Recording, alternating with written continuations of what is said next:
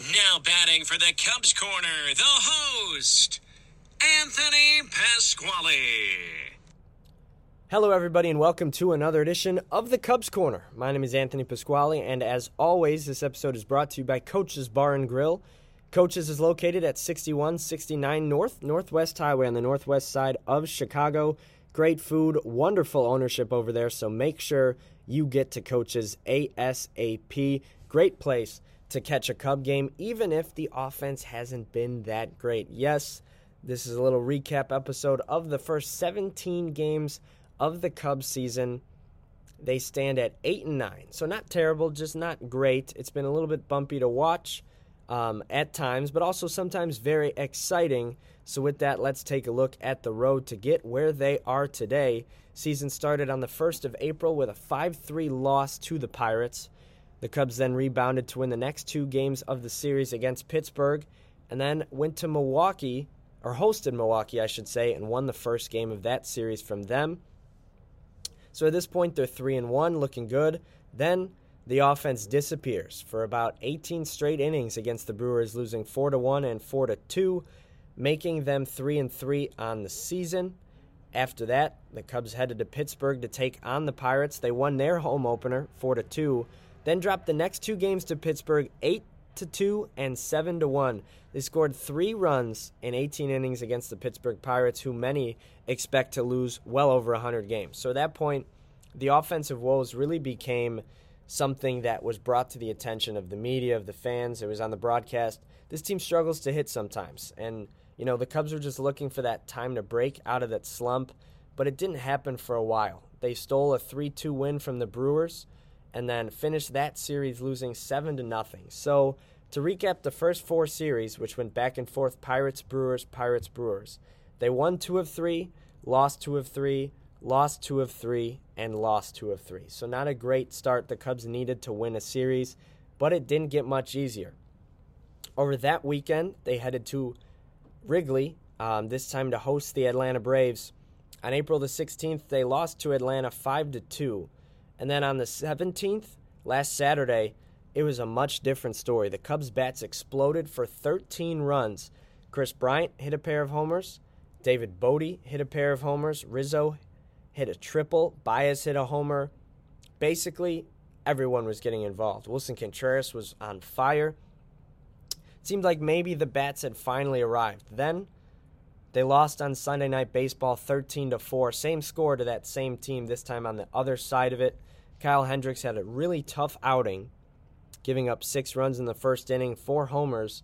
The Cubs were able to score in that first inning, and Anthony Rizzo hit a pair of homers as well, but it just wasn't good enough to claw back into that game. Then they were off Monday, had a series against the Mets in Chicago, and they've won the first 2 games of that series, 3-1 on Tuesday, and yesterday they beat the Mets 16-4. A lot of offense, including a grand slam from Javier Baez, putting the Cubs at 8-9 so far. Let's look ahead for just a second. The Cubs play the Mets today at 6:40. That one gets going in just a couple of hours. By the time you're listening to this, that may be going on or have passed. Then over the weekend, the Cubs host the Brewers for 3 straight 120 ball games at Wrigley Field. They finish up April by having 4 games in Atlanta against the Braves, and then finish up April on April 30th at Cincinnati, and then begin May also against those same Reds. As it stands right now, the Cubs are in 4th place in the NL Central at 8-9. Leading the division is the 11-7 Milwaukee Brewers, who are led by some fantastic pitching at the moment. Corbin Burnes seems on track for a potential Cy Young award, and Brandon Woodruff's been great, Freddie Peralta as well. And of course, as the Cubs know better than most, Josh Hader out of that bullpen is filthy. Then in second place, the 9-9 Cincinnati Reds. They are currently playing at the Diamondbacks as we speak. They have been led by a lot of offense, mostly from Nicholas Castellanos, who many Cubs fans remember for his great run back in 2019. And third place, surprisingly enough, the Pittsburgh Pirates, 9-10 on the year. They're off today. But they've been led by some nice youth pieces. Not many people expect them to stay in this race all that long, but they're off to a nice start, almost 500, about 20 games in. Then, of course, the Cubs in fourth at 8-9. And then to the music of all Cubs fans' ears, the St. Louis Cardinals pulling up the rear at 8-10 in last place. Nolan Arenado and Paul Goldschmidt have been great, but that's about it for the St. Louis Cardinals. So I expect a lot of this to change in the NL Central, but that's how it stands right now with the Cubs at 8-9. And let's just take a look at some of the Cubs' stats. It's not that pretty. They're bottom in the league in batting average.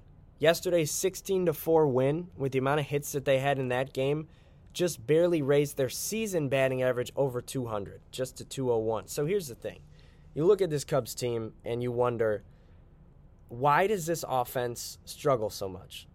And you look at this Cubs team a little bit further and you wonder, how are these the same problems that have been going on since 2018 when Theo Epstein said our offense broke? The Cubs crumbled away in September, lost the wild card game and the division to the Brewers, and ended up out of the playoffs. The next year, 2019, the Cubs don't make the playoffs. They have a brutal September collapse, including 9 straight games. And what happened then? No offense. Oh, well, we'll have a reckoning. We'll make sure everything gets fixed. We'll look for production over potential, etc. They returned the same team out there for 2020, who were off to a great start. But then, of course, the playoffs came, scored 1 run in 18 innings against the Miami Marlins, and were swept away out of the 2020 playoffs. Then Theo Epstein left. Jed Hoyer said some changes will be made. And the biggest difference is, instead of Kyle Schwarber out and left, it's a different left-handed power hitter who also struggles in the batting average column.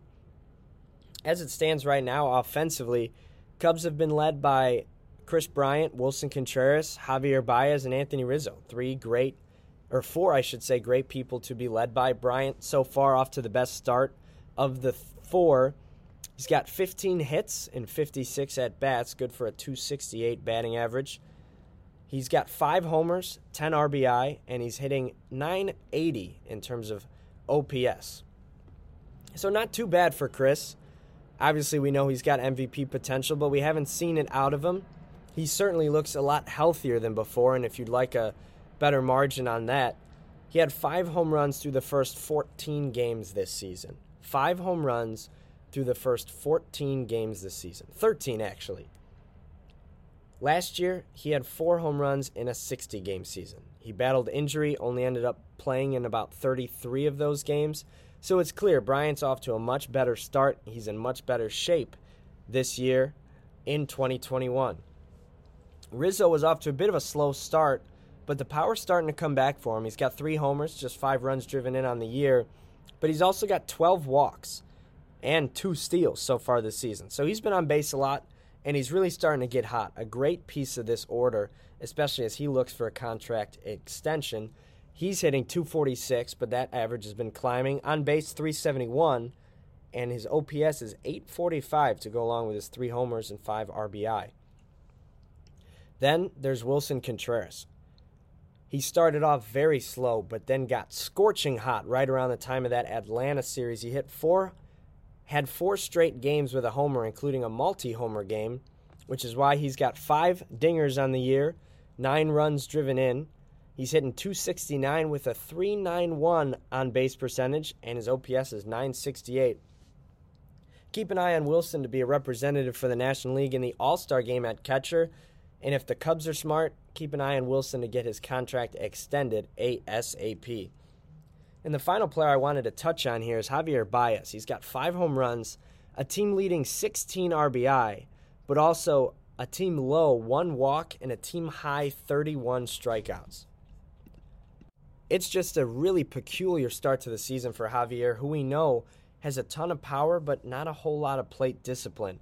You look at his season split averages, or I guess I should say what he's projected to do for the rest of the year. He's supposed to hit 40 homers, drive in over 120 runs, and steal 50 bases. You're like, wow, that's an MVP season. That's fantastic. Oh, but he's supposed to bat .200 with over 300 strikeouts. Obviously, a small sample size, can't read into it all that much, but Javi's off to one of the weirdest starts of a season ever. And then, of course, we've got Ian Happ, who's been struggling a little bit out of the leadoff spot. but he's drawing his walks and getting on base a lot. Jason Hayward, same can be said from him. Jack Peterson, just 2 extra base hits, a homer and a triple, only 7 hits on the season. They'd like to get a little bit more production out of him, especially since they all but promised him an everyday role. Second base has been a question mark, especially since Nico Hoerner hasn't joined the team. David Bodie, Eric Sogard, and Matt Duffy and Ildemaro Vargas have pretty much juggled that position. Sogard has been the most productive thus far. Matt Duffy has been getting some spot starts at third base as well. David Bodie has been struggling. He does have a couple of homers to his credit this year, but other than that, hasn't been too pretty from him. Nico Hoerner, just a few more weeks until service time-wise, the Cubs will likely bring him back up. That's been the story of the offense. A few bright signs, but overall, a decent amount of power, but really not enough hits, not enough base runners, not enough action on the base paths. Cubs would like to see that grow. Over the last 7 games, they've played it well over 30 runs, and it took them the first 11 or 12, maybe 13 games to get to that mark this season. So we'll keep an eye on that as the season goes along. But let's take a look at the pitching, which has been up and down so far this season. The best pitcher that the Cubs can boast, Craig Kimbrell. He's been off to a fantastic start. Yet to give up a run, only allowed just 1 hit. He's been very good for this Cubs team out of the bullpen. Andrew Chafin, you can say the same thing about. And the rest of the bullpen has been pretty solid. I know the first time through or second time through the rotation, they were one of the best units in all of baseball. Jason Adam has been really good out of the pen as well. Dylan Maples had a good outing or 2 in there. Justin Steele, same goes for him. Pedro Strop hasn't allowed a run when he came up, but he's back in the minors right now. Brandon Workman, who the Cubs expect to be near that setup role, has a 3.38 ERA in just 5 1/3 innings pitched.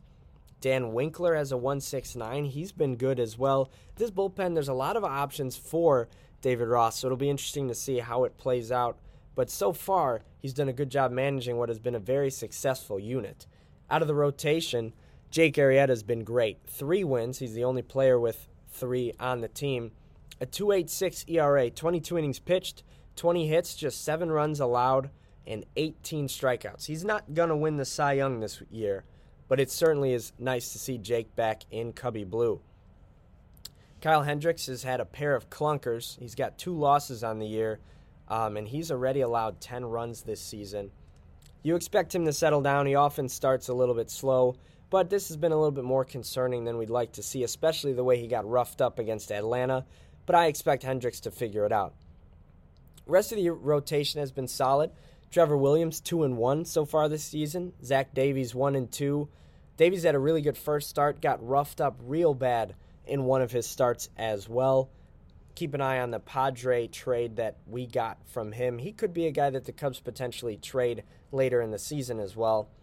Alec Mills does have a start and a win on the year, and so does Adbert Alzolay. He's got 2 actually and 2 losses, but we'll see Alzolay on the rotation over the weekend against Milwaukee. But that's kind of the way it stands right now with the team, and those are the updates I have for you. It's especially important to keep your eye on the fact that this team has a lot of players, I believe 15 in a walk year. So you get some guys off to a good start. Maybe those guys become some trade chips later in the offseason that the Cubs can get some more controllable talent for and build towards the future. Maybe with all these guys in walk years, they're motivated and they play really well, and this team's in contention. Well, you have a little bit of flexibility because of some of the moves you made this offseason. Maybe you can take on some payroll and make a run in the playoffs. And the bottom line, too, with all that flexibility, that's 15 potential options to re-sign. That's Javier Baez, Chris Bryant, Anthony Rizzo, and more to potentially re-sign. A good start or a bad start can go a long way into deciding which way this team turns in July or potentially earlier with trades or extensions. So we'll certainly keep an eye on that here from me and the Cubs Corner as the season progresses.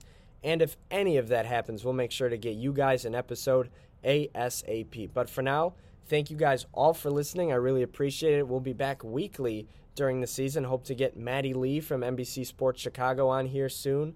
Hopefully hearing from Tony Andracki from Marquee Network, David Kaplan soon, and potentially checking in with the new play-by-play voice of the Cubs, Boog Sciambi, as well as hearing from the former play-by-play voice of the Cubs and the new radio play-by-play voice of the Sox, Len Kasper. A lot of potential options up here. I'll be trying to get as many episodes cranked out as possible. As always, this episode, past and future episodes will be available on SoundCloud, Apple Podcasts, and the Cubs HQ website. But for now, I thank you all for coming to the Cubs Corner.